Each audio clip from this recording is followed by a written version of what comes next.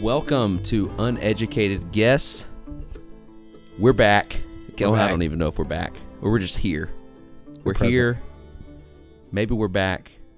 Maybe we're here. Who knows? That's for y'all to figure out. Who knows what the public's going to think. But it is Uneducated Guess. We're already in your podcast feed. So you're getting this episode. But it's going to be a little different. I'm Brett. With me tonight is Bo. I was just going with that. Yeah, okay. It is already. Hey. It's way different. How we doing tonight? We're good. We're in a new studio. Enjoying this. You did a fantastic job. Vibes for days. Yeah. Only the people who subscribe to the Substack, the paid version, will understand that joke, that inside joke. But yes, this studio does have vibes. Also with us tonight is our man Drew. Drew, how we doing? Hey, I'm doing good. Good. It's a new voice behind the microphone. That's right. Every once in a while, you got to get a new bassist, you know? That's true. And, you know, just in case anybody's wondering out there, we can go ahead and put the kibosh on any conspiracy theories. You know, the voice is different. It's a different person behind the mic. We have no issues with the other person that was on the mic before. Not at all. Literally No, just certainly life, not. man. Certainly it's just not. life sometimes. Yeah, and even the comparison you just made, bassist is not a diss. Bassist is the backbone along with the drummer. Oh, that's right. I mean, It hurt. We took us a whole year Yeah. to get a replacement. That's how much it, you know, you can't just... Y'all looked at this. Is what's particularly humbling for me is that y'all looked at hundreds of applications.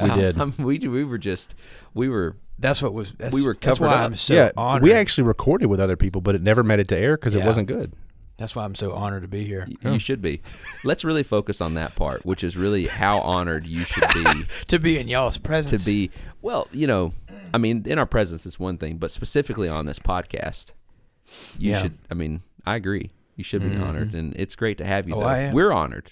I mean, Yeah. we're probably a little less honored. But nonetheless, you there are. is some honor. There is an amount of honor. A certain percentage of it. How great or equal to yours is really, you know, we don't have to harp on those. The listeners can't see this, but Brett and I are in really comfortable leather chairs. We are. Yeah. Drew is in a 60-year-old, or he's on a 60-year-old sofa. And I knew that as soon as you took a photo It's a stylish of it and sofa. put it on our Yeah. Twitter account, I knew that I'm going to take the rookie chair, and I'm okay with that because there's a hierarchy to life, and That's right. you have to figure it out. Well, that's what I was going to say. You make it a year, and Oh, yeah. you know, I may we're get getting a leather sofa. over maybe there. I'll get a leather sofa. Or I, hey, well, it's your house too. I'm gonna. Yeah, I mean that's true. That's fair. Yeah. You know, it just even right then, we just got a totally different thing going on now. It just felt so different. The way you referred to me, it kind of threw me off. I was like, ooh, Yeah. hey, easy now. Are you supposed to say that? Careful. Hello. So, look, let's talk a little bit. We're gonna get into this. We're doing the podcast for those of you loyal fans who have been waiting for a year. You know, we got a review in September for this podcast, September of 2022. Did you look? I don't remember when our last episode was. It was October of last year. October of last year. So it's over been a just year. over a year now since we last posted an episode. And, you know, honestly, though, I was going to say a lot's happened. Not a whole lot has happened. I mean, Trump's not in office anymore, so it's not happening exactly like it used to happen. But we've taken all those down. This is sort of Uneducated Guess 2.0, doing a new thing, but it's going to be a lot of the same type of vibe from the last podcast. Yeah. So let's talk a little bit about what we're actually going to hope to do with this podcast. Okay. So we honestly, if we're going to shoot it straight, you guys can tell me if I'm wrong, but we're really doing the podcast for us. Oh, absolutely. Oh, of course. We don't need y'all. So with that being said, one of the things, I mean, the reason we even started it to begin with, and the reason we wanted to get back into it was just, I mean, honestly, Bo, because of how much fun you and I had doing it last time. And one of the other things we talked about was it was kind of nice to have like a live journal, an audio live journal of things that were going on at the time, especially because we started as a COVID podcast. Yeah. So don't worry, everybody. I know if you're listening, you're thinking, oh, crap, I guess the cases of COVID are going back up because these guys are cranking the podcast back up. Because it seemed like every time we would take a break and come back or something, or when we started, it was pretty much because like COVID was going nuts again or something. I think COVID actually started because we started the podcast. Our name's been thrown around. People are saying that. Yeah, our name's been thrown around. I've seen some of that. Yeah. Uh-huh. So I mean, they still don't know where that thing came from. We're 2 years down the road, almost 3 years down the road now. But the thing that I really did miss about it, and it really kind of echoes your point, is the best conversations that I've had with you happen on this podcast. Really? Yeah. I'm that bad in conversation, and that's tough. Well, either here or around the fire pit. We just don't record the fire pretty much pit. the same thing. Yeah, pretty basically. much the same thing. Yeah, so we'll get into. I'm sure as the podcast goes on, we'll have plenty of more personal details about what we do and who we are and all that kind of stuff. But generally speaking, we're three just regular Southern dudes. We're all Christians. We're not afraid to be Christians. We're all in the Reformed Protestant world. Like even we even replaced. We got another guy that's in seminary. Yeah. So Hello. we at least stuck it with I didn't even. I can think tell about that. what that means is that I can tell you anything you need to know about anything. No, wow, that's what seminary does. I'm trying to master the divine, man. Well, let me know how that goes when you get it mastered. But so anyway, so all three of us are from the South. I know that you're not from Alabama. 2 out of 3 ain't how bad. do you identify? Ooh, that's a good question. I've actually never thought about that. Because you've spent all of your most formative years in this state. Yeah, but How many years you been in Alabama? I moved here in 02, Okay. 03, so 19 years. So So half my life has been I was here about now. to say, so if you yeah, passed, You're Exactly at half my life. 50%. You're at 50%. so you're at 50-50. 50-50. So I'm asking you this question at the Oh. perfect time. Then, how do you identify? I'm an Alabamian. Yeah. Wow. Yeah. My dad was from here. Oh, that's true. My mom was from Mississippi, so You I was do have already the half and roots. half. That's true. That really makes it easy Yeah. then. I think he's in. Yeah. Yeah, that makes it easy then. Your dad had the roots. He's from Tuscaloosa. Mm-hmm. So your dad's from Tattletown. Yeah, and you know that You can claim I'm Alabama. legitimately an Alabamian when I know how to say reform. It's not reform. That's true. Right. That's where my granddad was That's from. true. We are all reformed, but we are not from the town of Reform. When Yes. my dad found out that I was going to RTS, he started telling people that I was going to Reform Theological Seminary because my dad's an Alabamian. That's amazing. Yeah, That's a true, great true story. That's a great story. And there's That's all you need to know. only Alabamians would really understand that. But that's good to know. So yeah, that's a good point. We're all arguably the other reason you should be an Alabamian is I was about to say we're all proudly Gumps, but you're probably the biggest Gump I think so. of all of us. I think You're so. in the Gump sphere. Man. in a good way. I mean that In the Twitter totally world? endearingly. Yeah. But I think so. Oh, that's the thing. We kind of took the word Gump from our enemies. No I don't know, doubt. 15, 20 years ago. No doubt. And we've made it better. We've made it our own. No And doubt. people do that. People do that with Yeah. offensive language. They turn it into their own. Yeah. Yeah, and we did that rightly so. But I kind of think you're the biggest Gump in a good way. As far as what? I mean, what? all of us have sort of waned a little bit, Yeah. just as we've gotten older, Yeah. I would say, and just sort of as the world has changed.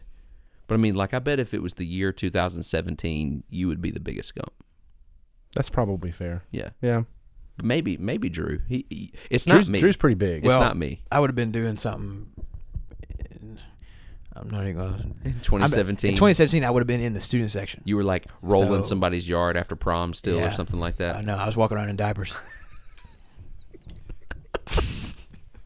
But those diapers had a big Alabama. going A around on going them. around on my tricycle with my. I do think this is going to be a great podcast Jersey. though, because we're going to get even though we have a lot of similarities, we also all have different perspectives on a lot of different things.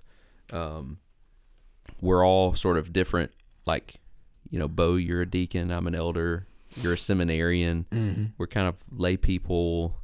You're in seminary training to be a pastor. You know, we have 3 different generations represented here.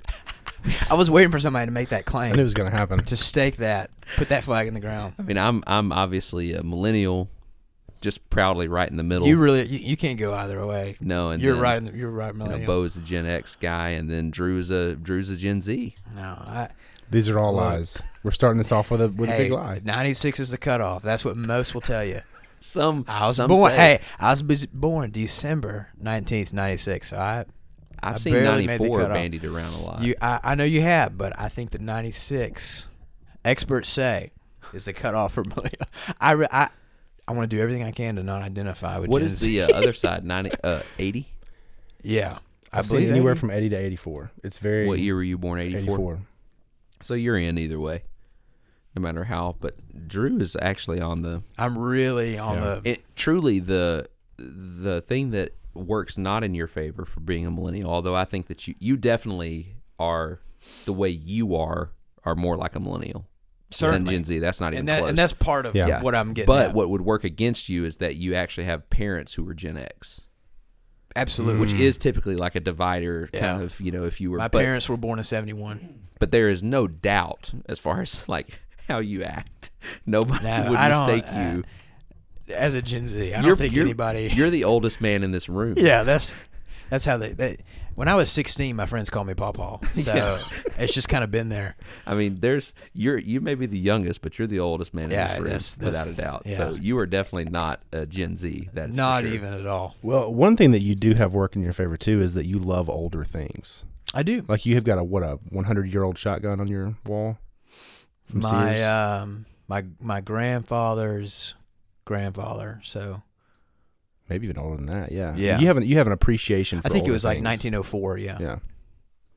I do. That's over 100 years. I'm no. That is mathematician. over 100 years. Yes, that's true. So That stuff's important. anyway, so about the podcast, and that's one thing about the podcast is it's going to be a symphony. Oh, We just spent Yeah. 5 minutes on something that was not on what we were talking about. But that's okay. whether or not we even want it to be, The people it's love just it, going to though. be that. Yeah, They love it. yeah. I mean, I'm not sure who they are, but they will eventually. They'll learn to love us. Oh, they will. It's sort of a Stockholm syndrome situation here, but anyway, so we kind of we'll see where things go from here, but our general idea is that we're gonna talk a lot about culture. We'll probably end up talking a lot about politics. I have a feeling that world is gonna start to kick up again pretty heavy. And I don't just mean politics like in the boring, like Daily Wire sense of politics, you know, like I'm not talking about that. I'm talking about like actually what's going on to the regular person and why the midterms affect the regular person and what's going on in the psyche of people and in this nation. Truly like sort of get down to the core of the issues, not just, you know, how are the Republicans going to pick up seats and all this kind of stuff. Like that's not the type of politics No, that we're not talking going to about. get out the little CNN map and No. start pressing on states and stuff. No, No, I honestly don't even know where we stand on that right now. So, I don't mean, either. I mean, I know what I need to know, and that's what we're going to talk about in our main topic today. So we don't have to get on that yet. But All right.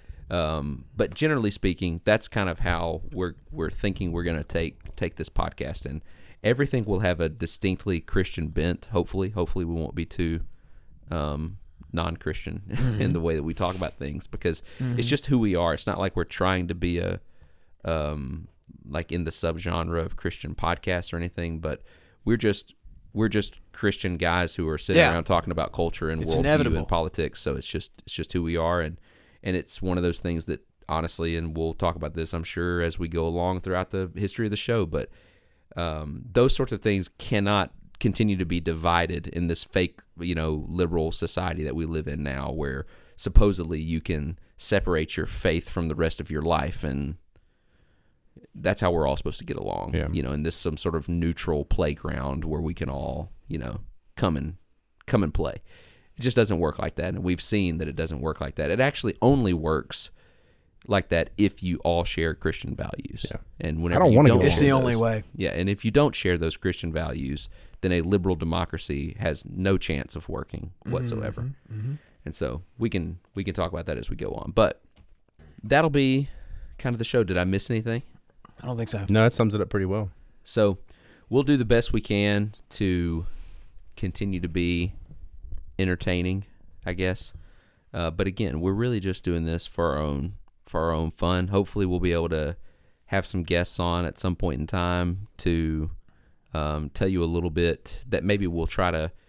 Hopefully, the guests will try to illustrate some of the points that we're making throughout the show about our society, and a lot of it will probably be. I was going to say specifically Southern, but not so much specifically Southern as it is, because I think that what's happening to what we might call specifically Southern towns is happening all over America. To towns like you find categorically in the South. And the West in general. Yes, in the West in general. That's right. And in this country, there is a higher concentration of those towns in the South, or there used to be. These towns that are, and I think the Southern towns, because of Southern heritage or whatever's left of it, like they're the ones that are really just hanging on to just the strands of whatever's left, even though these towns are dead. Whereas maybe in the Midwest and in the Northeast, those towns just completely went ahead and went away already. But there are towns like this all over the world that have been affected in the same way throughout the last 50, 60 years. More than that, but especially in the last 50, 60 years. So we'll try to have some people on that will help illustrate those points, or maybe just somebody interesting that we want to talk to. Absolutely. That sort of thing. Yeah, if you're interesting, let us know. Yeah, please. If you're one of those interesting people, because write us a letter. None of us are. That's the only way Drew's going to get it is if you write a letter. That's right. Yeah, he doesn't have email. Way. Like we said, he's an old man. Yeah, I don't. I read it over candlelight. Maybe oil lamp. Brett knows about that. I've been getting into the oil lamp thing lately. Did I tell you about that? But that's something to get into, y'all. You read about stuff. You read about the circadian rhythms and how artificial light. Most people don't read about that. As one does. People don't know what that is. Fair point. So artificial light is jacking with our systems and stuff. But used to, it's true though. The sun would rise, and you'd get up with the sun. When the sun went down, you'd kind of get sleepy and you'd go to sleep, right? Because there's nothing else you can't see, so you're going to sleep. And the little light you had was by fire, which is a totally different kind of light than artificial light. And so, but now, because of lights, we can keep things basically daytime all the time, which kind of jacks up your body, supposedly. And so I'm testing that around a little bit. I haven't been as consistent as I need to because my job keeps me out late sometimes, and so it's impossible. But if I'm at home, while the sun's going down, basically once the sun goes down, we just turn off all the lights and only use oil lamps. How many oil lamps do you have? We have 3. Okay. We could use some more. You put them all in the living room? Yeah. And that's the other thing about it though. That's what's kind of cool about it, is that it makes us, because there's really only one place we can have any light. So it kind of makes us all concentrated in one area if we're even going to stay awake. Yeah. Like the kids can't just go to their room and play and us all separate. And it truly, especially if you have little kids, it's crazy. There's some magic there. Like there's something about the low light. Oh yeah. Oh yeah. That kind of brings their energy level down too. When you say oil lantern, or oil lamp, is that the same thing as like an oil lantern? No. It's like those old blown glass wick. There's like I've got one of those, turn. but it looks like a lantern you would use for camping. Like that you would hold on a... Yeah. No. These don't have that. But it's got oil and it's got a wick. These don't have that. They're just like... it's just the portable version. Yeah, they're just like a... Okay. They're just like a glass... They look like a glass lamp. They almost look like something like that would be... There's oil in the bottom and a wick that comes up, and you can screw the wick up, and it's always like a I don't know, like a cylinder type shape coming up. Yeah. And you just light the wick, and it catches, and you increase it to make the flame higher and a little lower, and it's pretty cool. We have a lot of just lamps too, like even like this one right here, and that create a warm light. Yeah, like and that's that. better than like the yeah, because light. we don't. Yeah, I don't like any kind of the white light during the day. Keep the blinds open, keep the sunlight in. Yeah, it depends on your home too, but and then at night, whatever's warm and dim, like this room, is going to help you. Yeah, but oil lamp is awesome. Yeah, it's pretty good. It is a little bit difficult to read by one so far. That's probably my only beef, as opposed to just like a regular lamp. Yeah. But I'm just, if I really want to read and I want to read a lot, I'm just using like a warm light lamp. Yeah. Yeah. Do you think generations that, 60 years ago really wanted what generations before them wanted? In the same way that we do? Yeah. Well, probably not, just because, well, maybe for a lot of reasons, but especially because technology, is so exponential in its growth that they had a lot more in common already with the generations before them than we do. Yeah. And especially than the generation now, because again, technology goes from 2 to 4 to 8 to 16. It doesn't go 1, 2, 3, 4, 5, 6, 7. It doesn't grow like that. It's exponential in its growth. Yeah. And so, if you think about it, like there's a whole like theory or like a principle behind this that you can read about. I don't know what it's I can't think of the guy's name who started. There's a whole thing, but like we have more in common with people who are 70 years older than us. Like our childhood was more similar to somebody who is 90 than even our childhood is with somebody who is 10 right now. Mm-hmm. Good night. If you really think about it. Good grief. Like when I was 10, there was no internet. In the same way that a 90-year-old had no internet. He's not speaking to you, though, Drew. No, I do not apply. That was only 6 years ago.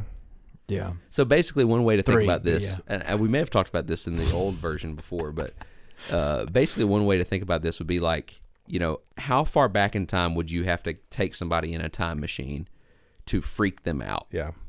So somebody from the year 1700, if you took them back 200 years to the year 1500, they wouldn't be that freaked out. Yeah. You'd have to take them much further back than that. Or I'm sorry, if you took somebody from 1500 up to 1700, they wouldn't be that freaked out. Everybody's still getting around by horse and buggy. There's no like real, but you take somebody from the year 1700, or you take somebody from the year 1910 to the year 2022. That's just 100 years. They're probably flipping out. Yeah. Yeah, they're going to be really shocked. They think that witchcraft is now real. And it's going to be very negative. This is actually black magic. magic. It confirmed that witchcraft was real for them.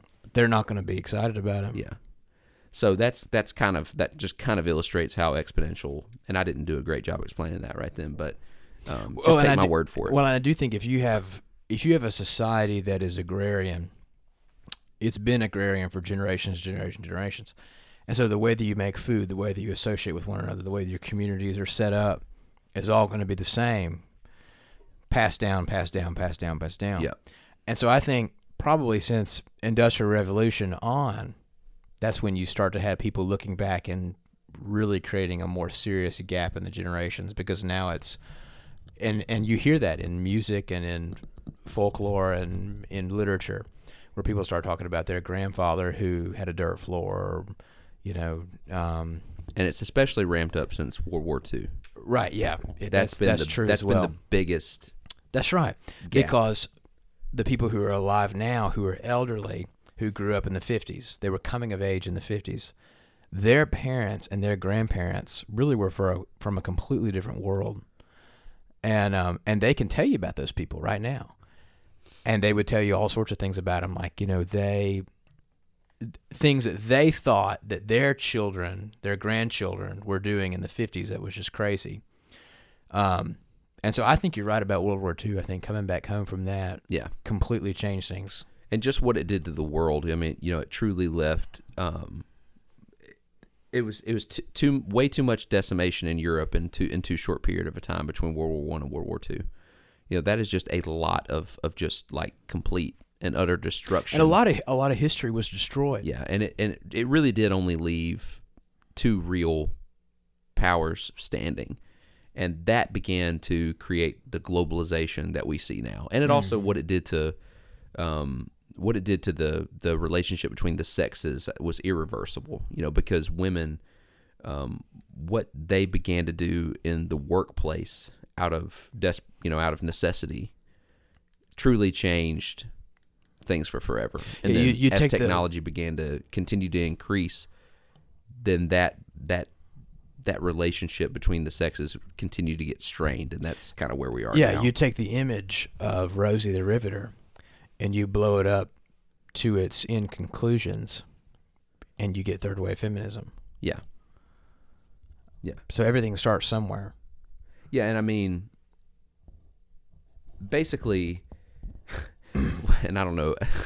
This is about to even open up a bigger kind of topic, but we'll see where it goes. But probably should just be like a regular topic someday. But basically, the way that you know that a system is working correctly, any system, right, like a watch or some kind of mechanical thing, is a system that works is one where everything is in its right place and it's working towards the end that it was designed for, right? So if like some gear goes wrong or something like that. So my question would be like to people is that would you say that describes the American system now? The American culture where everything is in its place and doing the thing that it was designed to do? Heck no, right? I'm not even sure half of the elements are. Right. Yeah. Because what we've done is that we have tampered with the order that has been set out for us in creation. And I'm specifically talking about the women-men thing. The relationship between the sexes has just been completely thrown off. Yeah, because they hate the sexes in general. They hate gender. Yeah. They despise it. They despise male and they despise female. So they want to make female male, and they want to make we know that they hate men. They're obvious. They're open about that. Yeah. But they hate women too. They do. Because they hate male and female. Male and female, he created them. And whatever they can do to destroy that is what they're going to do and what they have done. Yeah. And ultimately the responsibility is with men. They have failed. They have failed to set the parameters for how things are going to be. And because of that, whenever men fail to set those parameters, women will expand endlessly.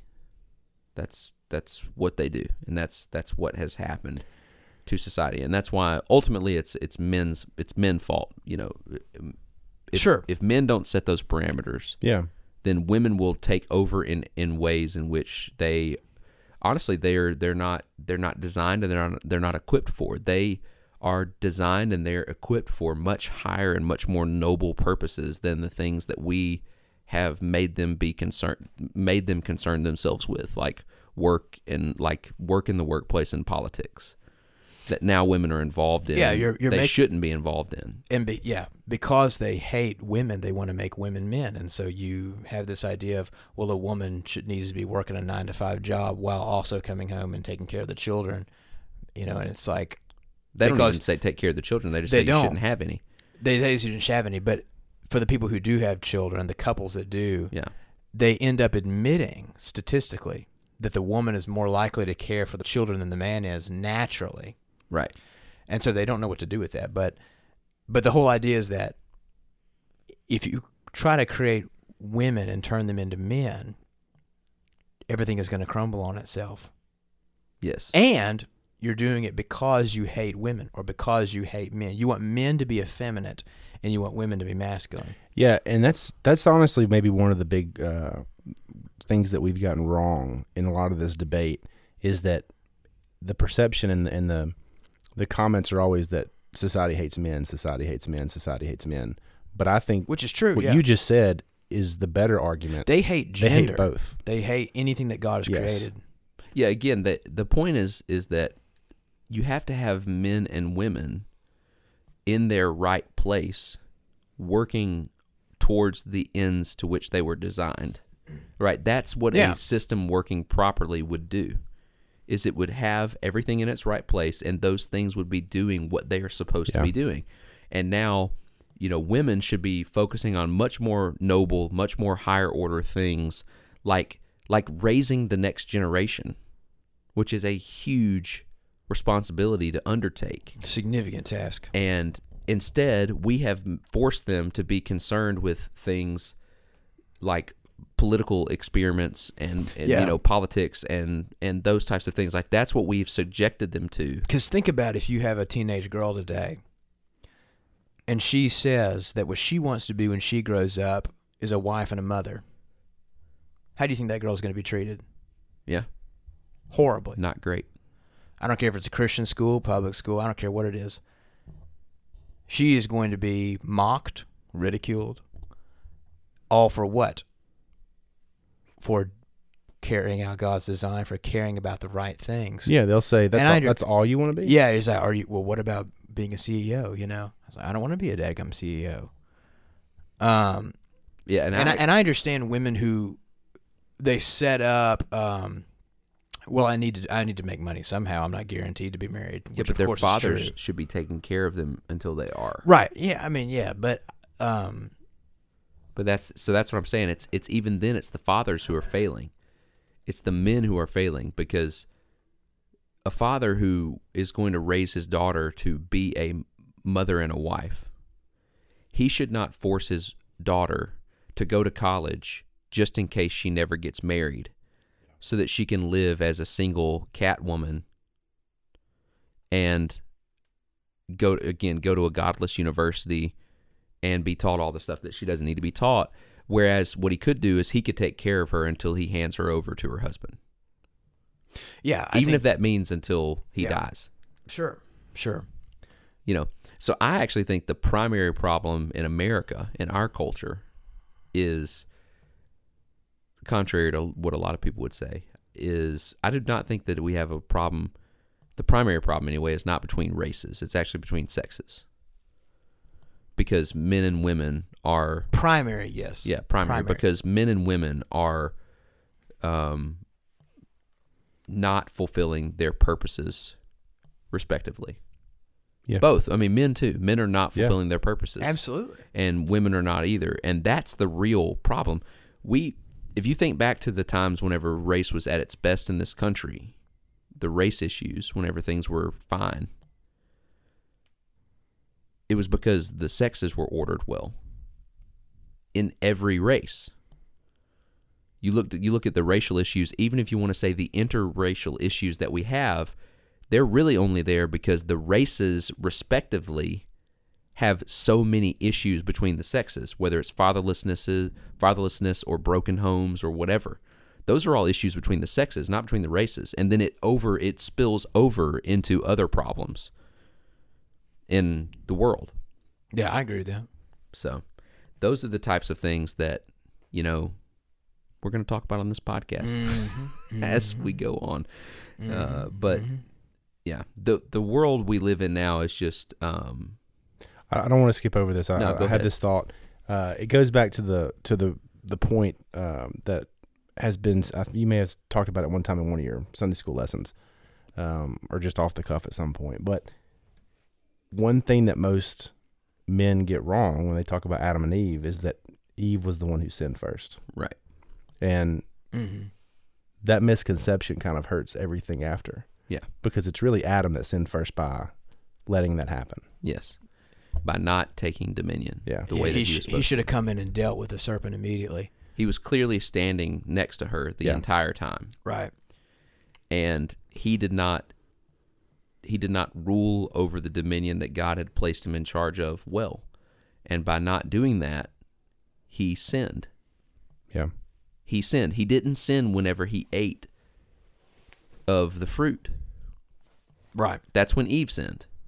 That's right. And Eve did sin. That's what I'm saying too. Like, women are to blame too, but not primarily. Yeah. Not primarily, because it's through the first Adam that sin entered the world. You know, Adam is regarded as the responsible party for sin. The curse was entered through Adam, and it's not the curse of Eve. Right. It seems as though Adam's particular sin was passivity, not taking dominion, not whatever, sticking up for his wife, not speaking the truth. He was passive. And the specific sin of the woman was deception, which Paul speaks about in 1 Timothy, which is why women shouldn't be pastors, because the primary sin was being deceived. Men should be pastors because they should overcome the passivity, right, to rule over anyway. But men and women sin in different ways in the garden, and then therefore they have different curses in the garden because they were created differently to begin with. God ever created everything good, but it's all different, and so sin affects it differently. But you can't erase all of that and then just start talking about men and women like everything's just the same. Right. You're going to get messed up. Yep. Well, there's a lot of people out there who are already saying that, listening to this, saying that we're misogynists. Two things. One, we just said men were to blame first. Two, I don't care. Yeah. Yeah. I think that I actually think we owe women an apology. Yeah. I agree. do because and again, I'm just going to say this and we're going to leave it and we'll use it as an entire discussion sometime maybe. But we owe women an apology for subjecting them to the 19th Amendment, which gave them the right to vote. We should not have subjected them to the world of politics. That was supposed to be a burden that we should be bearing because it's a ridiculous world. Women should be focusing on something much more important, much more noble, much more righteous than political inner workings. Men, there's a sense in which men can be a bit reckless in what they do because that's sort of a hazard towards their mission, right? Is if you're going to achieve anything, if you're going to have a mission, if you're going to push, boundaries and you're going to try to create something and grow something, then, there's going to be a sense in which you're going to have to be a little bit reckless, a little bit risky. You're going to have to do some things that are not really innocent. Yeah. That war, right? Things like that. Like you're going to have to be in that realm of things. Whereas, if you read any of ancient literature, especially, the great literature of the West or anything, like the virtue of women is innocence. Like that's their virtue. Yeah. Is their innocence from those things, sort of being away from that world out there, because what they're doing is something much more noble, where it takes innocence, it takes that to be able to really to really fulfill what they're doing. And what we did is we pretty much said with the 19, again, this is men abdicating their responsibility, basically saying, you know what, I don't really want to take responsibility for your political views and disagreements, so you can vote too. Well, and what do you get? You get putting women on the front lines of a war, putting them in combat, putting them in the military. We basically tried to force women to do both. Yeah. To be involved in the ugliness of the world around them, and then to also have a much higher calling and fulfill that role too. And they can't do both. Yeah. And we've kind of forced that on them. Because, like you said... And people are admitting now that they can't do both. Yeah.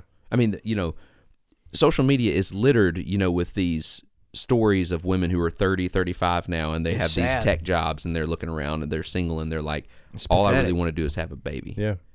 And I don't know what to do right now. I mean, they're admitting they can't. They've been sold a lie. Yes. And that's what we sort of have to own up to if we're going to make any progress in this. And we can make progress, but we really have to own up to that. We have to own up. And I'm talking specifically in Christian circles. You can't run away from these types of conversations about truly running away from the order of the world, the way that God had ordered it. Like you joked earlier about there being a hierarchy. That might have been on the pre-show. I don't know if that was on the. We were talking about you being a rookie. Maybe, I don't know if that was on this show. No, I think it was on. the. Okay, I don't know if we said that on. We recorded for an hour before this of just. We've been here. Yeah. So I don't know what's what, but the point is that you made that joke, but it's true in the world that the world is hierarchical, and that just is the case. You're not going to avoid that, right, at all, and so you better order it the correct way, because if you don't order it the correct way, then the system is going to be broken. Mm-hmm. And that's what we have, is a broken system, because things are not in their right place and they're not working properly. Which is why many people have been saying now that patriarchy, that is male leadership, is inevitable, which a lot of people have been saying that kind of stuff for the last several years now and longer than that. But because you're either going to have a tyrannical patriarchy or you're going to have something that's godly and wholesome and valuable. That's right. So men are either going to try to destroy women or they're going to try to protect women. They're either going to try to despise and abuse children, or they're going to try to teach and rear and protect children, provide for children. Yeah. So it's just, look at, the nation of Egypt, for example. A tyrannical patriarchy under Pharaoh led to the murdering of Hebrew babies, where Moses was saved, but you get that. That's a tyrannical patriarchy. And that's what we have now. We have women politicians, things like that. Of course, that's true. But, and the father is the state. Yeah, that's exactly right. That's the father now that is the patriarchy is the state. Yeah, exactly. It's the idea is who's running this. Yeah. And in the end, who's running this is going to be patriarchal. And you can't go against that. You really can't. So then you have to decide, okay, then how do we make it good? How do we make it godly? How do we make it loving and wholesome and the way it should be, the way God created? Yeah, and all of this was to say, I think this is how we kind of got on this, maybe to tie a little bow on it, is that, you truly, like we were talking about the issues with a liberal democracy, with what we have, is that you truly cannot have a godless liberal democracy. It doesn't work. The founding fathers never could have imagined a godless society. Think about that. I mean, that was not on their radar. You're saying, and everybody have you ever been to DC? Mm-hmm. I mean, everywhere you go in DC, there's scriptures engraved on everything. They had shared values that they took for granted, because they thought this is the way it would always be. We would always have these. They didn't even think of it in those terms, because it was assumed. They never could have fathomed. Yeah. So by godless, are you talking about atheistic, or are you talking about godless like anti-Christian? Atheistic. Okay. Like one that truly does not believe in God. There can't be an atheistic liberal democracy, is what you're saying. Yeah. No, they wouldn't have been able to imagine. I was talking to a friend of mine today on text, and we had listened to this podcast, and he made a good point. Think about this now. This was a little hard for me to grasp, or kind of weird to think about. The founding fathers, the revolution, was closer to the invention, to the creation of the King James Bible, than we are to the revolution now. The King James Bible came out closer to the revolution than we are to the revolution now. So think about how important that book was. The King James Bible, how big of a deal that was. I mean, it was the most influential, and I mean, I'm not trying to just flippantly call it a book, but you know what I mean? I mean, the Bible being able to be read by everybody in that way, in a common language, was a huge deal, and it was the most influential thing that was out at the time, and everything was based off of that. Even people who, Thomas Jefferson was not what we would call a solid Christian and all that kind of stuff. I mean, he was cutting stuff out that he didn't like and all that kind of stuff. But yeah, they all shared certain things. I mean, think about it. You can't even have the first two amendments without being a Christian. Right. You have to believe in you have to believe in the sanctity of life to believe in freedom of speech and the ability to use force. And the people who want a democracy without Christianity borrow from Christian principles to try to make it good. Oh, we should care about each other, and we should, love your neighbor. Oh, do you have any concept as to where that came from? It came from God's word. It came from Christ. It came from God himself.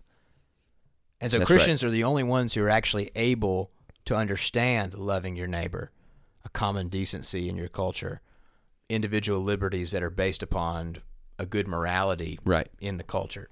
Right. It's the only way. Some certain amount of trust. That's right. Is inherent in it, because we would have to agree on some things inherently for this to work, and we no longer agree on those things at all. It's interesting how good the world is at deceiving and lying about certain things, and the way you said in the beginning that we've subjected them to the burden of the 19th, right? Like the truth of it is that voting is a burden. It's not a privilege. It's a burden. And this world has convinced everybody that voting is a privilege. Yeah. Why would giving up your power and your autonomy to people you don't know, why would that be a privilege? It's the only sacrament of the religion of the state. Yeah. Yeah. You know, it's the sacrament. Yeah.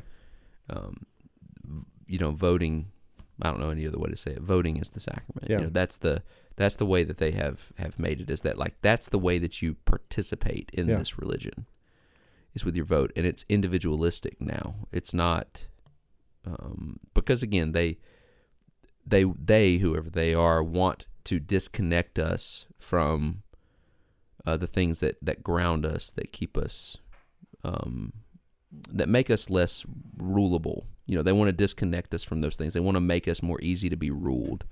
And so they need to pull us away from those things that make it hard to rule, right? You know, a man who has nothing to lose in order to protect something is tough to deal with if you want to try to dominate a society. So they have to do something about that.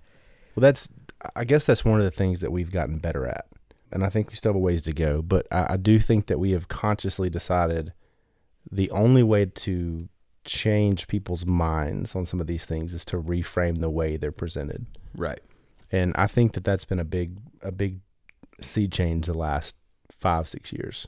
And maybe that's just me being naive. Yeah. No, I think that's probably true. What would be an example of that? I think you weren't here for this. You just That's tough. I'll have to listen to the we were podcast. Yeah, you'll have to listen back to hear the good point I'll that have he to made. subscribe we were to the specifically talking whatever, about to the algorithm. Yeah. we were specifically talking about how voting is framed as a privilege, but it's truly a burden. Oh, okay. That's a good point. And Hate I missed that. It's because of what it represents, you know. It represents, again, it represents participation in something that has the potential to wreck you. yeah. And that's not something that women should be subjected Yeah. to. We should not subject them to that. Yeah, there's a lot of examples. I think, from my entire life, the way the government, secretive agencies were framed is that they were there to protect us, right? Like the CIA, they may do some shady stuff on the side, but ultimately they're there to protect us, right? Well, I feel like we've successfully reframed that over the last 10 years because of people like Snowden and because we know what they're actually up to now. And I feel like that's one of the battles that we've been able to win, is successfully reframing what the world has told us to be true. We've learned that it's not only untrue, but we've actually managed to kind of turn the tide on that in some ways. Okay. Yeah, I see that. All right. So we have successfully, in the first introduction of the podcast, talked about why liberal democracy is not good and that women's suffrage was a bad thing. So, Look, I was told... I'm sure nobody is offended by any of that. No, I was told that if we were going to go non-anonymous, that it was going to be way less controversial. Who told you that? I never said that. I certainly never said that. You're asking to do a podcast with me, man. I mean, oh, all right. Well, I think it's time for the topic of the week. What do you think, Bo? All right. Yep, that's my No, name. we didn't ask you, Drew. You're just here. I'm not on. This is only the only leather chair discussion. Yeah, the patriarchs of the show were having a discussion. Yeah, you don't have the privilege of voting yet. Yeah, That's right. You got to get a day. leather seat first. Well, according to you, I have to own property or whatever you'll come out. So it's a whole other thing. I'm going to fight for my rights on that one. Good for you.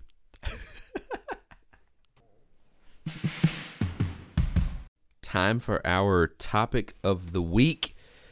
This week, we decided we're going to just lean into the politics discussion and talk about the 2022 midterm elections. The red wave.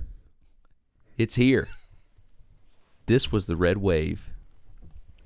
How you guys feel about it? Well, I think I got. Well, I got one drop from the wave. from the wave. Yeah, I mean, we don't even have to like have a preamble about what our political opinions are. It'll come out eventually, kind of where we stand. Big on, damn, big on- damn. Honestly, you know how I should have known what was going to happen is How's that that? Nate Silver Yeah. has always been wrong during every election cycle, and he predicted a red wave. Yeah, but I will say this though. These results were within the kind of the margin of error of 538. Okay. That like it could have gone the way that it went. I mean, he did predict pretty much a red wave, like a Senate and House. But basically what ended up happening for people who either have or haven't paid attention, where things basically stand right now is that the House is going to slightly be red, and then Yeah, this is actually news to me. the Senate is going to be Democrat. Okay. It's going to be 51-49 after the Herschel Walker loss that's Oh, coming. well in then Georgia. I'm fine with this. Gridlock. We're good. Yeah. The thing about it is, though, well, I want to get you guys' thoughts. Okay. I want to get you guys' thoughts on the Republicans. They won some things. I mean, they won the House back. They won seats. So there's one way to look at that, maybe positively. But do you guys feel like the midterms were a success or a failure? Just on how you don't even have to say for the Republicans or anything. Just like, do you feel like the midterms were a success or a failure? Failure. I think every midterm is a failure. Okay, we're not going down that road. So you think this one was? Yeah. I mean, what do you mean by that? I mean, like there's never a result where I'm just like, yeah, this was what I wanted. Oh, yeah, there is. Is there? 2016 was a win all the way around. Watching them just melt.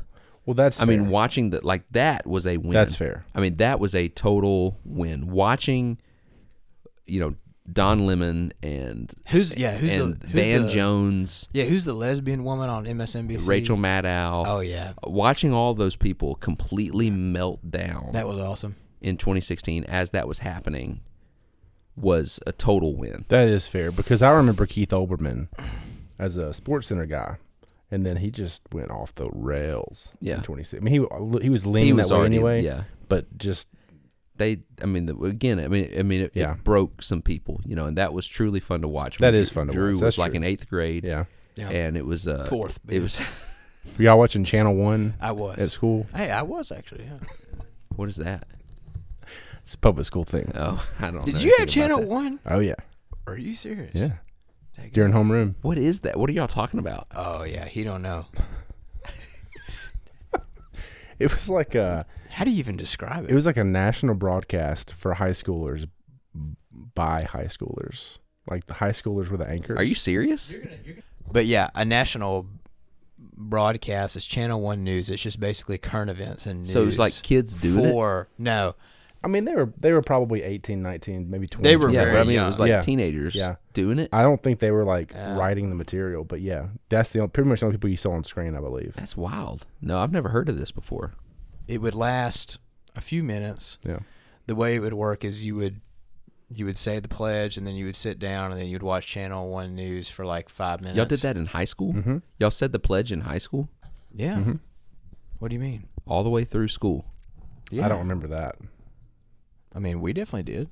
It was like MTV News for Every for morning. kids. I mean, Yeah. they tried to be edgy and cool. Like when you were like 15, 16, you were still saying the pledge The in Pledge school of every morning? Allegiance. Yeah. Oh, I have no idea. Yes. Really? Yes. Yeah, we weren't. My memory doesn't work that Wow. well. Yeah. I mean, That was decades ago. I didn't realize that was like an age thing. I thought you just kind of I thought you did that in like elementary, middle school, and then it kind of like they didn't make you keep doing that in high school because we didn't keep doing it I don't know. I mean, that I remember. I'm I just almost assumed certain. that, I just assumed that's just what you did. Like That's senior year of high school, you're still saying the pledge Oh yeah. every morning, Every morning. watching Channel 1, Do you still say it every morning? Every morning I still say it. just at the breakfast table. Yeah, that's right. Like coffee in hand. We're not eating until we say the pledge and the blessing Yeah, we got a little flag in the kitchen. in that order. Yeah. Pledge and then the blessing. That's the only way. Oh yeah.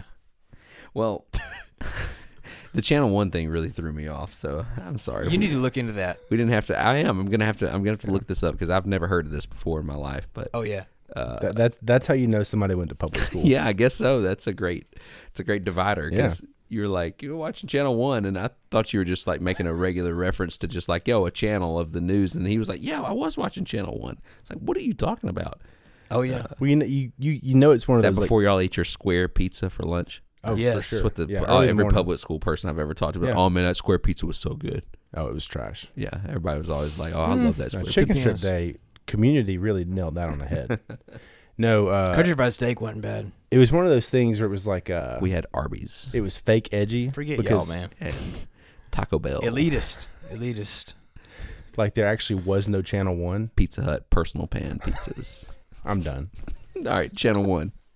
No, it's just one of those fake edgy things where like there is no actual Channel One, so we're gonna name our news organization Channel One. Right. Yeah. You know, That's super like lame. that sounds like they came up with that in the early 80s almost assuredly, Probably did. Yeah.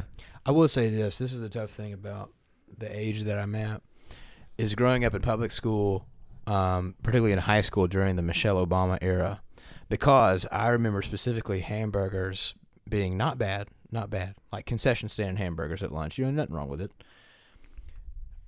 And then Michelle Obama does her thing, and all of a sudden we got wheat bread on our hamburger. Mm-hmm. Yeah, that's a tough scene. So anyway, aside from all of the Channel One lunchroom nonsense, but our lunches were far superior, by the way. But Oh, yeah. that's a whole. That's not debatable. Yeah, it's really not. I'm You sorry. just can't. Yeah, I went to private school until 6th grade, and we got Pizza Hut. We got all the good stuff. So Yeah, I that's know. amazing. Yeah, I'm familiar those with it. Pizza Hut personal pan pizzas they used to have. I mean, did y'all ever get those at Pizza Hut? Oh yeah. They brought them out in the big skillet that burn your fingers off and yeah. stuff. See, they didn't have Pizza Hut by the time he was growing That's up, true. but Never heard of it. those things were awesome because you got one of those if you did like reading points or Yep. something, right? Mhm. Wasn't that how? I just remember getting them for reading. I don't remember. And how they even had like a little toy that went with it too. yeah, The whole yeah, thing. yeah. It was great. Yeah, it was great. You're talking about AR points? Y'all ever heard of that? I don't think that's what it was called. Let's just change this to the subject.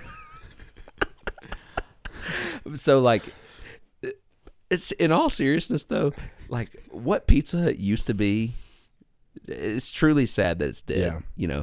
Like the decor of Pizza Hut was awesome.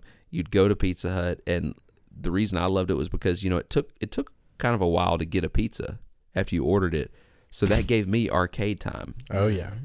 So we could go to the arcade and play the Ninja Turtles arcade game, or maybe one of the shooter ones, that was in there or something, so you got some good arcade time too. Honestly, that's one of the only ways I knew about wrestling was the old wrestling video arcade game. Yeah.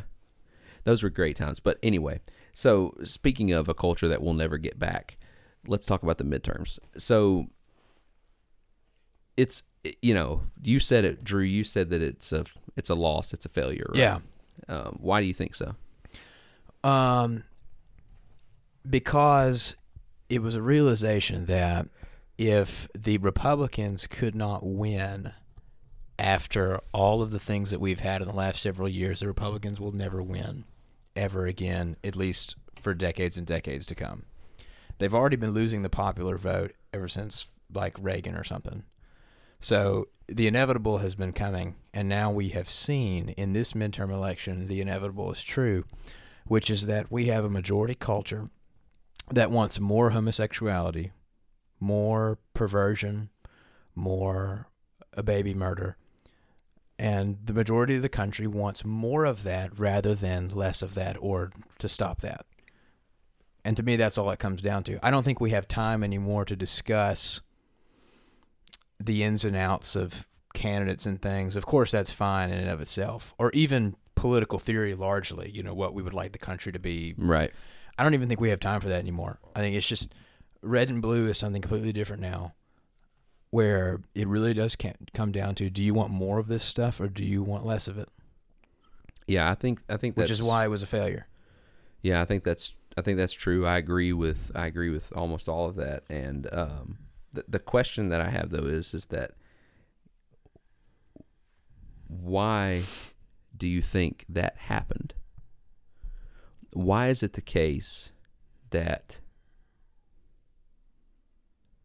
the Republicans lost again. With all of that being said. Well, I don't think it happened just randomly.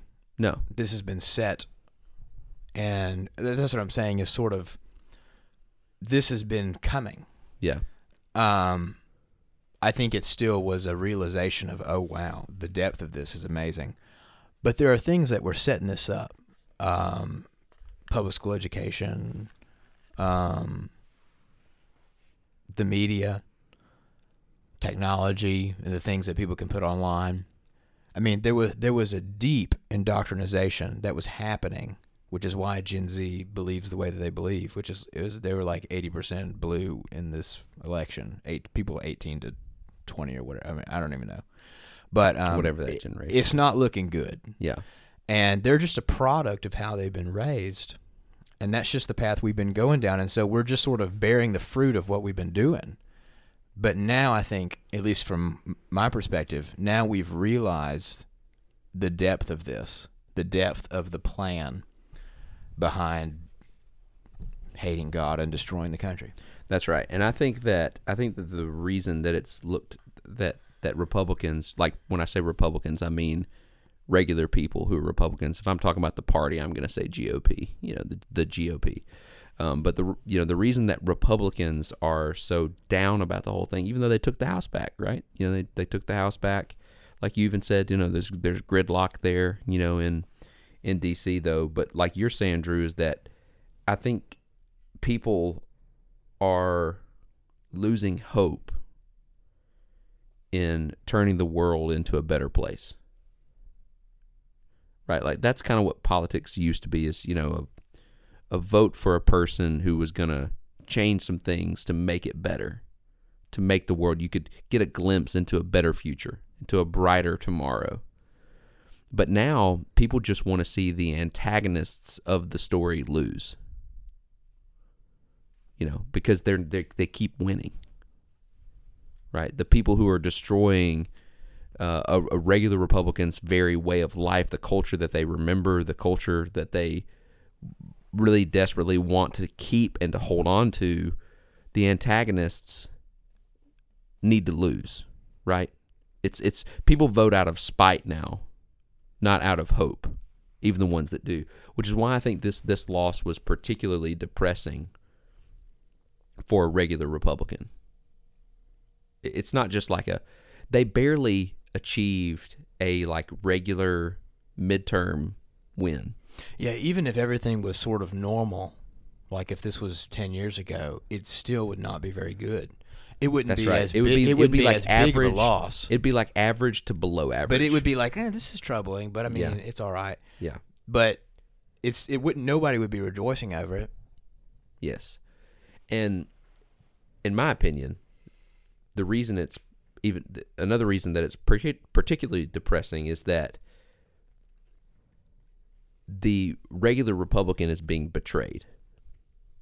They're being betrayed by the people who are supposed to have their back, and that being the GOP.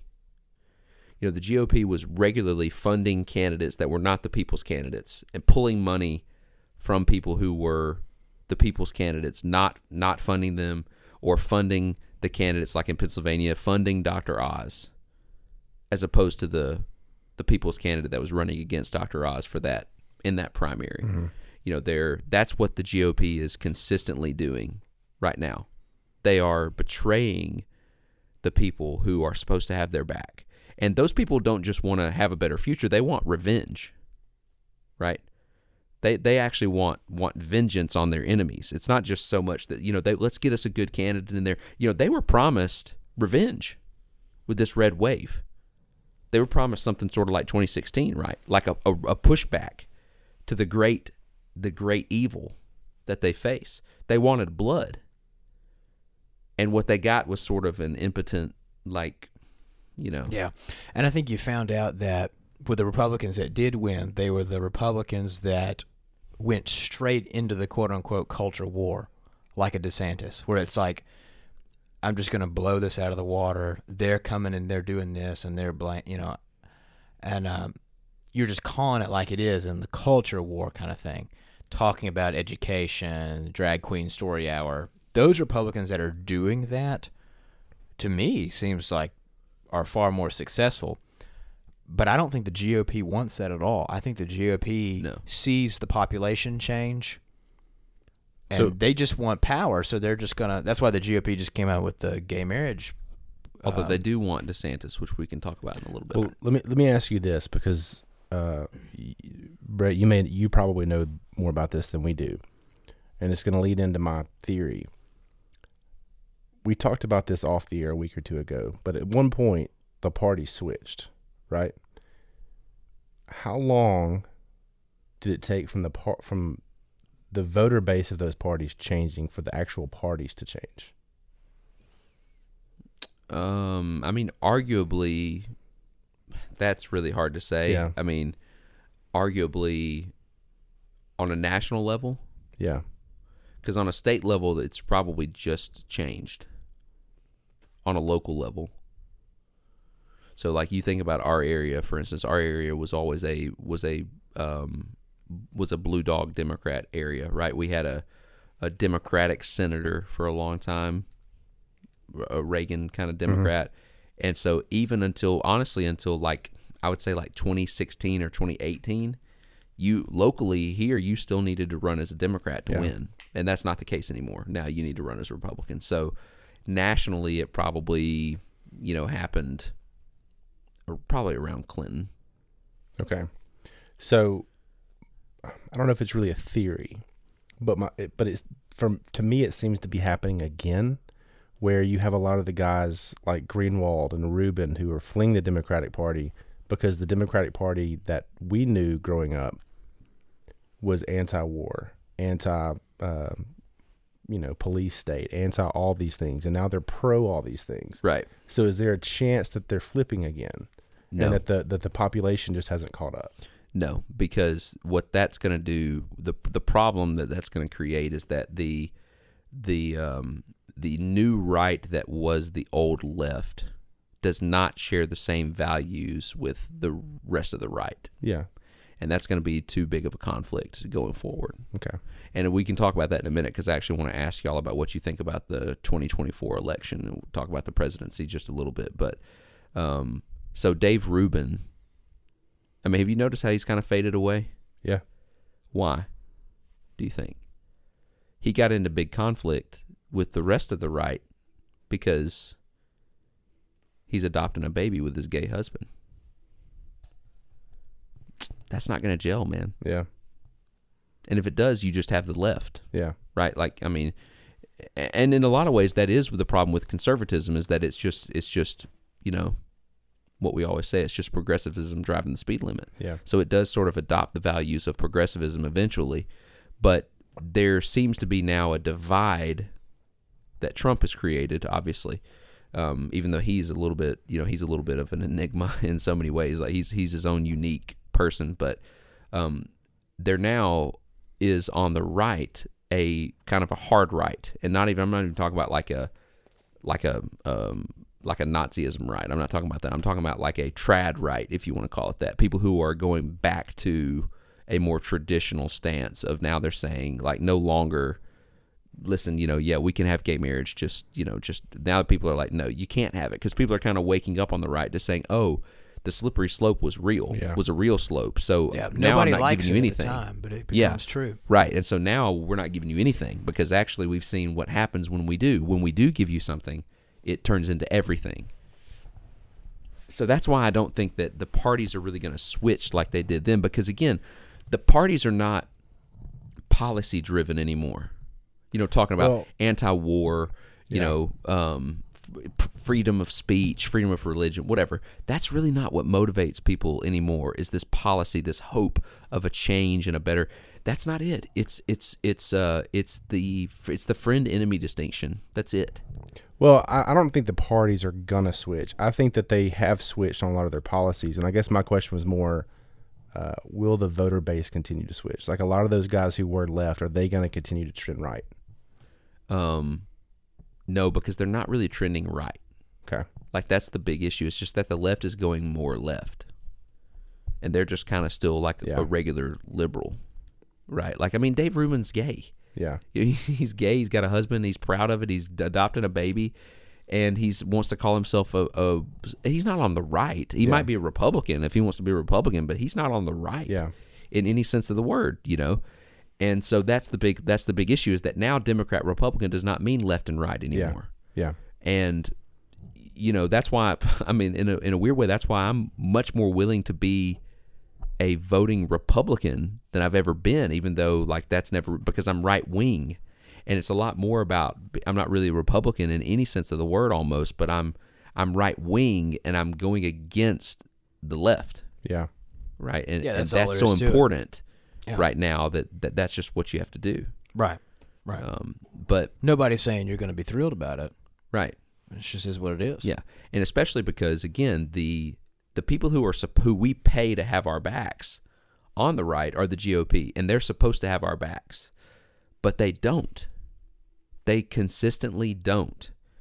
And that is the reason that so many people feel betrayed and are angry, just like leading up to 2016, that they were at this midterm, is because they've been betrayed.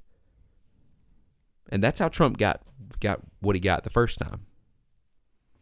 Yeah. Was a bunch of people who had been betrayed, and they were ready to have a guy embarrass their enemies.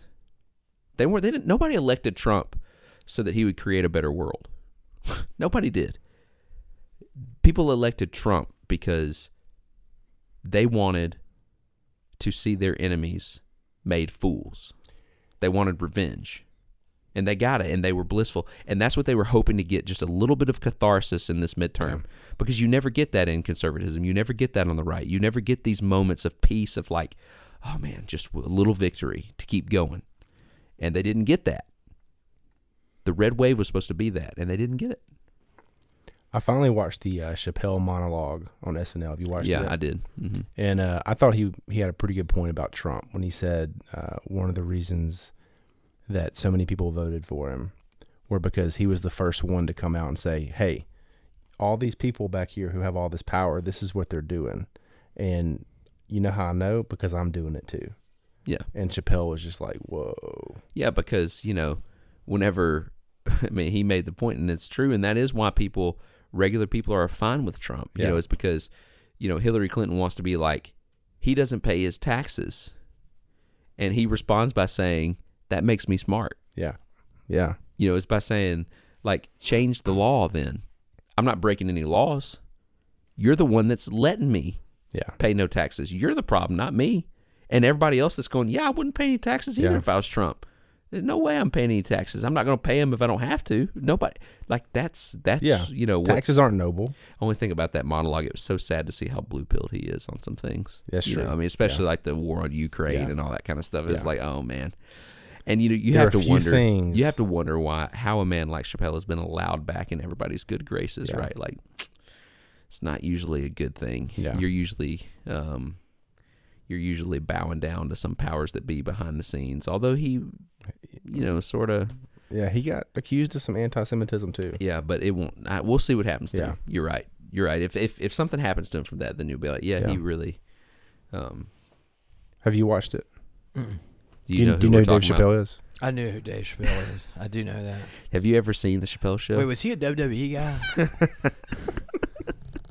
Have you ever seen the Chappelle Show though, for real? Because that is before your time. I actually have. Okay.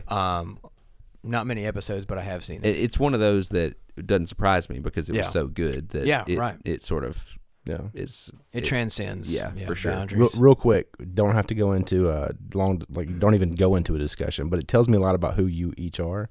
Favorite skit? Favorite? Yeah, of his. Well, probably can I only pick one? Probably the racial draft. Okay. It's the Wayne Brady stuff. Okay. Both great. John Mayer. Yeah, that's my good favorite too. The Wayne Brady, man. Back then, it was when Wayne Brady, we were watching Whose Line Is It Anyway all the time. Like, that was my family's show. They loved mine it. as well. I will say, mine as well. Actually, What? Oh, yeah.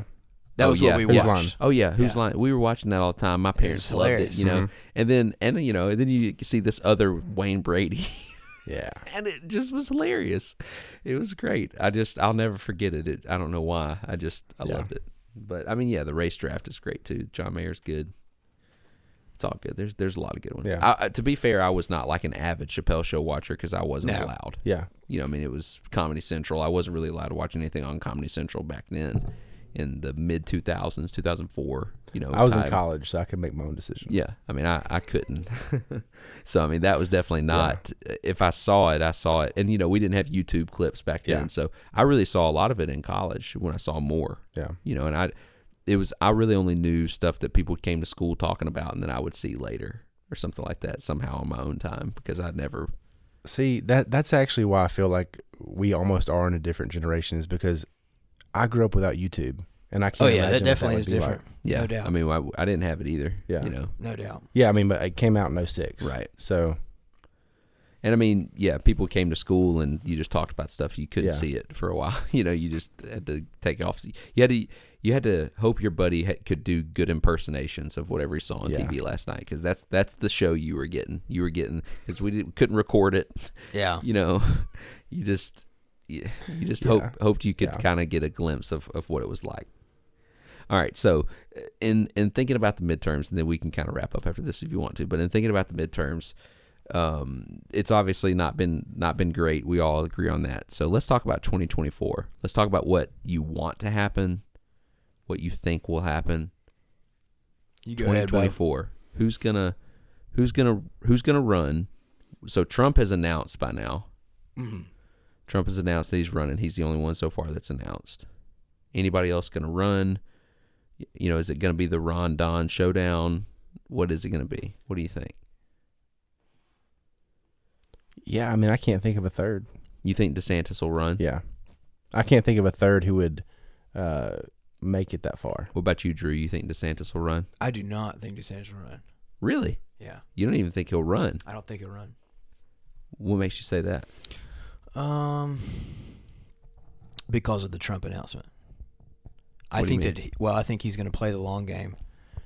He's going to wait and run for president because I don't think he's dumb, but I think he's going to wait because he had a reaction in the media the other day about, oh well, you know, I'm just doing my job or whatever, some sort of, you know, quote unquote classy reaction to Trump, which I'm not saying is bad.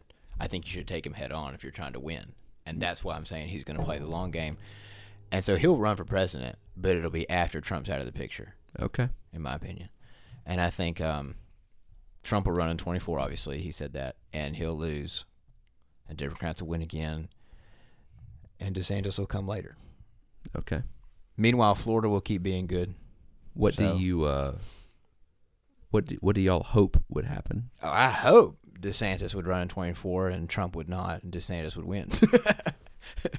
What about Same. you? Same. Yeah, I think that Trump will run, and I hope that Trump does run, and I hope that Trump wins. I don't think he will win, but I'm fully on board the. I'm almost completely off the DeSantis train. Okay. I'm definitely, I mean, I'm not as... I'm very skeptical of the people that are putting their money and support behind Ron DeSantis. Yeah. I think that is the concerning part of it. Meghan McCain is pulling for Ron DeSantis. But isn't that also just because she hates Trump? Really hard for me to be on the same team as that Meghan could be McCain. true as well. Yeah, That I could mean, be true. that's the thing. I don't mean neither one of them are the But establishment. Why? She would never do that if he was Trump. If DeSantis was another Trump, if he was truly somebody I who think was it's really because- gonna. I think it's because he just isn't. Even if he wins, will not be as despised in the media as Trump is because he's not the fodder that he is. Which is why I'm for Trump. I don't agree with it, but I understand it Why do you not agree with it? because I just don't want that to happen again. See, you're living in the world where you think that politics is in order to change the world. Oh no, not at all. Well, why would you want the quote unquote better candidate? If Because not? I think the only thing that one of them brings to the table than the other one outside of the circus is I do think DeSantis might have a little more deregulation. No. Whereas Trump, we've already seen what his looks like. Well, to be fair, DeSantis was the biggest vaccine pusher of any of the governors. Yeah, that's definitely I'm not true. wrong about that. Mm-hmm. He was bragging about how efficiently they were vaccinating everybody in their population. bragging about it. Totally blue-pilled on the vaccine. Just like Trump in the sense that he was trying to show his efficiency, regardless of what was happening. He was wanting to show his efficiency as his proof that he's a good governor. Right. Well, then I'm going to do what I do every 4 years. Yeah, I know, but we're trying to have a discussion about it. That's the fun part. I think my main thing actually is that the reason I was disappointed that Trump announced he was running in 24 is because my first thought was he's going to lose. That's it. And I think, understandably, I mean, we said earlier that, or at least I said that they would lose anyway. I think they'd lose anyway. I think that's just... Well, he has a far better here we chance are. of winning than DeSantis. In 24, yes. DeSantis doesn't have a shot against Trump. And DeSantis doesn't have a shot. Well, no, in not general. against Trump. That's what I'm saying. Is that Trump would and wipe the floor with him. That's why he's not. He knows that. That's why he's not going to run in 24. Yeah, but he's going to get a lot of money though. What He's do you going to get a mean? lot of people in his ear pushing him to run, which is why I think he's going to end up running. I don't think he's an idiot either, but I just think that he, Because of the moolah. yeah, I mean the Republican establishment is going to back him to run, and he's the only candidate they got. Yeah, I guess that is true. I mean, he's I the don't only- really know. Yeah, that is true. Where are they going to put their chips? I mean, There's nobody else. I mean, who's it going to be? Jeb Bush again? No, no way. You know, that's what I'm saying. Like, what about one of the governors, like Youngkin who? or something? No, you think if they're going to pick No, a I don't governor? think he will No, be. But I'm saying if they're going to pick you a say? governor, Youngkin. Youngkin. Like, Glenn is there Youngkin. any like What is there about anybody like that? If they're going to pick Abbott, a governor, anybody? I mean, Abbott can't stand up to Trump. No. They obviously Yeah. can't. But That's I'm a talking joke, about. everybody. 'Cause he's But in- there 'cause has he's to in a be- wheelchair. That's the joke. But no, I guess what I'm trying to get at is that normally there would be multiple names circling, and so Right, that's my point. But it they're would not. be it's shocking that I'm just kind of thinking, is there really no one else? And I'm thinking out loud, Youngkin, Abbott, whatever. But Wait, Texas has the guy with one eye too, right? What's the Crenshaw? deal? Yeah, what's the deal down there? I don't know. Crenshaw's not good. No, he's terrible. Like that's what I'm saying is there are no young Republican starlings. There are none. Who's it going to be? And if they're not going to pick a lesser governor, that's like picking a lesser Babka. It's a- No, they're not from going to pick. Seinfeld. They're not going to pick anybody other than DeSantis. But That's why DeSantis is I gonna can't. run. Yeah. You know what I mean? I mean he's going to get the full force of the GOP establishment, which is going to convince him to run. You know, because he's going to believe that he really has a chance because he's going to have the support of the group, but he won't have the support of the base. There's no way. I mean, he has no personality. I don't think I've No ever heard him personality. He's speak. like a wet rag, man. He is DeSantis? Just, yes. No way. Oh, no dude. personality. None. You can't say that. Oh, I can say that. Just Why? did. Will continue. But why? But what? He has How? no. Are you serious? He has no charisma. He has no persuasion ability whatsoever. I completely disagree What is charismatic about that guy? about DeSantis. You just talked about how Trump was coming at him and he gave the quote unquote classy response. It's because he can't give a non-classy response. He has no charisma. I think that was just simply strategic. I don't think that had anything to do with So personality. if he runs, I think he was. If he runs, will you admit that you're wrong about that? Because if he, so, well, if he runs, then obviously. But I'm saying he's not going to run. but he's gonna run. What about him? I mean, I don't know what the difference is. I'm saying he's not going to run. You're saying he is going to run. Yeah, so but I don't know I'm what just the saying he difference is is. gonna run. But the I'm difference saying- is I'm right and you're wrong. No, you're saying that he. His We're talking about response- personality. Yeah, Okay. you're saying his. I don't response think was- his reaction. There's multiple little clip. One clip would be, he said something like, Oh, the there all these scoreboard. people wearing masks. Like, y'all need to take these masks off. And he has the decibels in his voice and how he carries himself in the actual speeches is different than most of the politicians. I don't think he's void of personality. I don't think that at all. What do you mean? Are you saying it's different in a positive way or in a negative way? Positive. Really? Because he's Yes. very monotone. That's what I'm saying. He's very monotone. He's So Honestly, don't know if I've ever heard monotone him speak. equals no personality. what that you're is saying. certain. No, I don't think so. No charisma. That's certainly one of the things that would characterize. But I also charisma. don't know if he's monotone. I'd have to think about that. He but can't. He cannot carry a. He can. He would never be able to have a rally like Trump. Never. But I think he has. No. Not to that level, of No. course, as far as numbers and things. Guys. Y'all are forgetting. He just when he y'all are when forgetting he that after the governor y'all are thing, forgetting that the only reason he's governor is because the person he was running against 1 week before the election, the first time, Oh yeah. got caught in a hotel room with a male hooker and needles hanging out of his arm. Before that, he was losing by 10 points in the polls. that's tough. And then that's the only reason he won in the first place. You know why? Because before he had any chance to govern, he had no charisma and he couldn't win an election. And you cannot do that and win a national election. You can't do it. I don't know. Especially not in this world where we're admitting that the left is far greatly outnumbers the right. Well, yeah, that's obvious, but I don't think So you have to carry something other than just the right, which I'm sure, the regular boomer cons that me and you know would prefer DeSantis. But they're going to vote for Trump, just like they're going to vote for DeSantis. So how are you going to get people to vote that wouldn't vote for DeSantis? You see what I'm saying? The people that are going to vote for DeSantis are voting for whoever's red on the ticket. That's not going to win you an election. It's not going to do it. election against who? Against the Democrats. Oh yeah, no way. No, yeah, that I agree with. So that's why I'm pulling for Trump, is what I'm saying. But I think the reason why DeSantis has a personality to that thing Oh, yeah. Okay. is that he makes a lot of very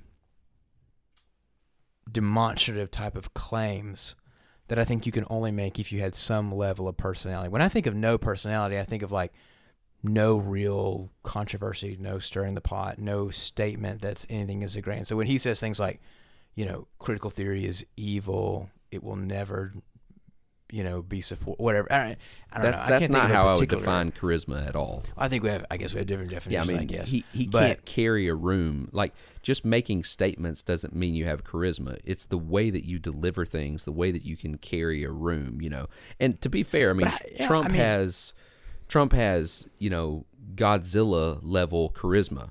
I mean, he's got nuclear weapons grade charisma. He's once in a generation charisma. Oh yeah, that's been the key to his success. Yeah, so I mean, I'm not necessarily in that regard comparing him to Trump. I'm just saying that in my opinion, DeSantis has almost no charisma.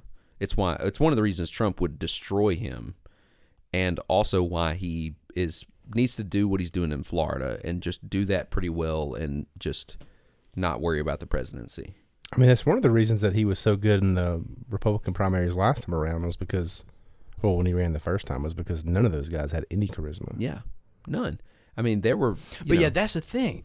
I agree with that. None of those guys have any charisma. But if you're comparing somebody like daggum Jeb Bush to DeSantis, yeah, Jeb Bush has no charisma either. But Jeb Bush has no charisma. There's no fire to make any sort of authoritative claim. That's what I'm saying, is that I would associate charisma with the ability to make a strong authoritative claim regardless of the pushback. And I think that What I would say DeSantis is has that- built what people think about DeSantis is that exactly. Again, I wouldn't say done he's that. had He's little done to that. no personality. He's done that when he has had the power. He did not do that in order to get the power like Trump did. That's where the charisma helps you. So when you have the power, you can make these demonstrative claims and you can be authoritative, and that's fine. He could be, he could run an organization in that regard. But to me, charisma is, maybe sure, like making those type of claims, but it's making them persuasively. To use to use the big Eva word, to winsomely. In order to climb the ladder. Yeah. That's what you're saying. Yeah. And I mean, like I said, DeSantis almost lost. I don't know. To a crack deal. I'd have to think about that. I don't. It's really hard for me to imagine. What that would look like running for president, and I'm not sure. I really don't know exactly. Who has more charisma, DeSantis or George W. Bush? W. Yeah, it's not even close, right? Who has more charisma? Who has more charisma? Obama or DeSantis? Obama. Not even close. It's not even freaking close. Yeah. Now the Democrats can run, literal dead people like they did in this last election and win. They ran a House candidate that was dead and he won. They can do that. They can run John Fetterman and win, right? But of course, people feel bad for Fetterman. That's why he won. It's a sympathetic thing.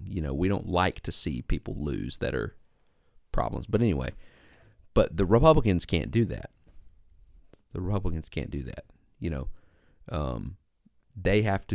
going to have to, and every president before Biden has been full of charisma.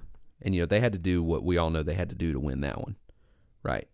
So we could keep going backwards, right? W, Clinton, Reagan, charisma out the wazoo. All of them would be twice the charisma of DeSantis. So all I'm saying is that DeSantis is not this great white hope that the Republicans want to think that he is. He's not. He's a fine governor. Okay. He's maybe an excellent governor. I'd have to think about that. I see what you're saying now, but I'd have to think about that. I'd have to see. Yeah. Just think about it. It's just kind of my thing on it. I mean, especially for 2024, it just, it needs to be Trump. He needs to do it. This is the only reason. But, of course, one of the things that is interesting, and I'm not trying to be all, pro-Trump here because you just never know. You never know what's going on with him. Truly, you can't trust him. I get that. We could sit here and talk for another hour about all the things that he misstepped his first time around that I would hate. However, who in his life at the White House that he surrounded himself with, who is his number one problem? Kushner. Without a doubt, right? Do you know who was not at his delivery, at his announcement? Mm-hmm. Ivanka and Kushner.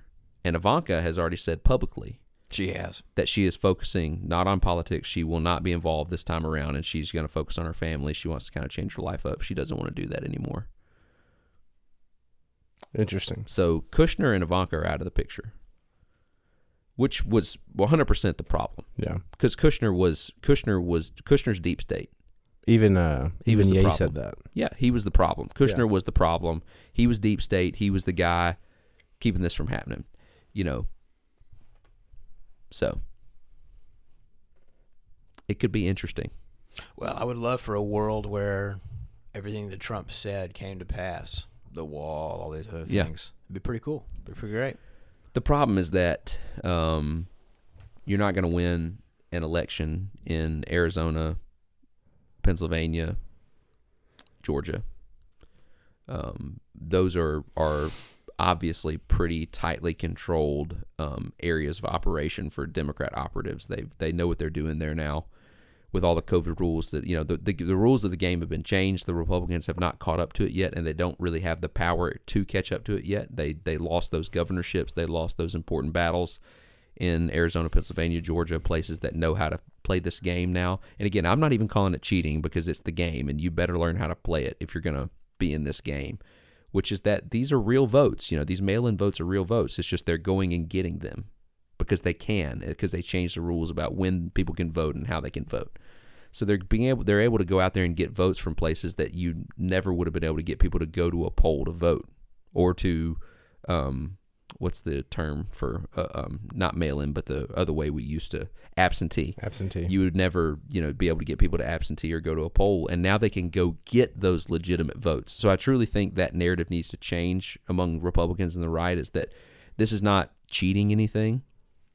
It's just that it's a different way of getting it, and they better figure out a way to do it too if you're going to win. Or you can sit around and cry about it. That's fine.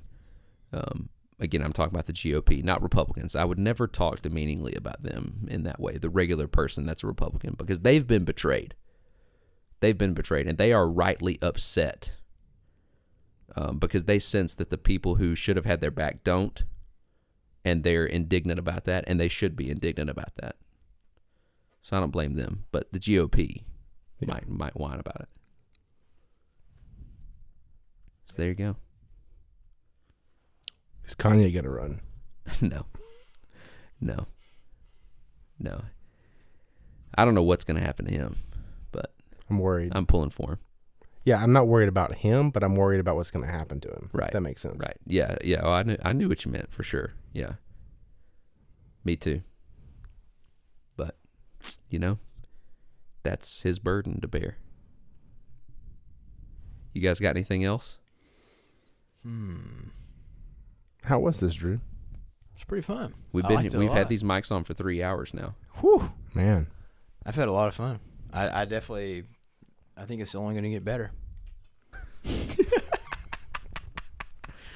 All right. Well, on that note, thanks for joining us, everybody. It's good to be back. Hopefully this was, remotely entertaining or informative or whatever. But we'll have some more. Hot topics and hot takes coming at you within the coming weeks. What are we shooting for? Like an every other week thing? Yeah, that sounds good. I think every other week. And it really, really was good to be back. It really was. Really enjoyed this. I think every other week is going to be pretty sustainable. So Yeah. let's shoot for that and see what we can do. Yeah, All right. Enjoyed it. We'll see you guys in a couple weeks.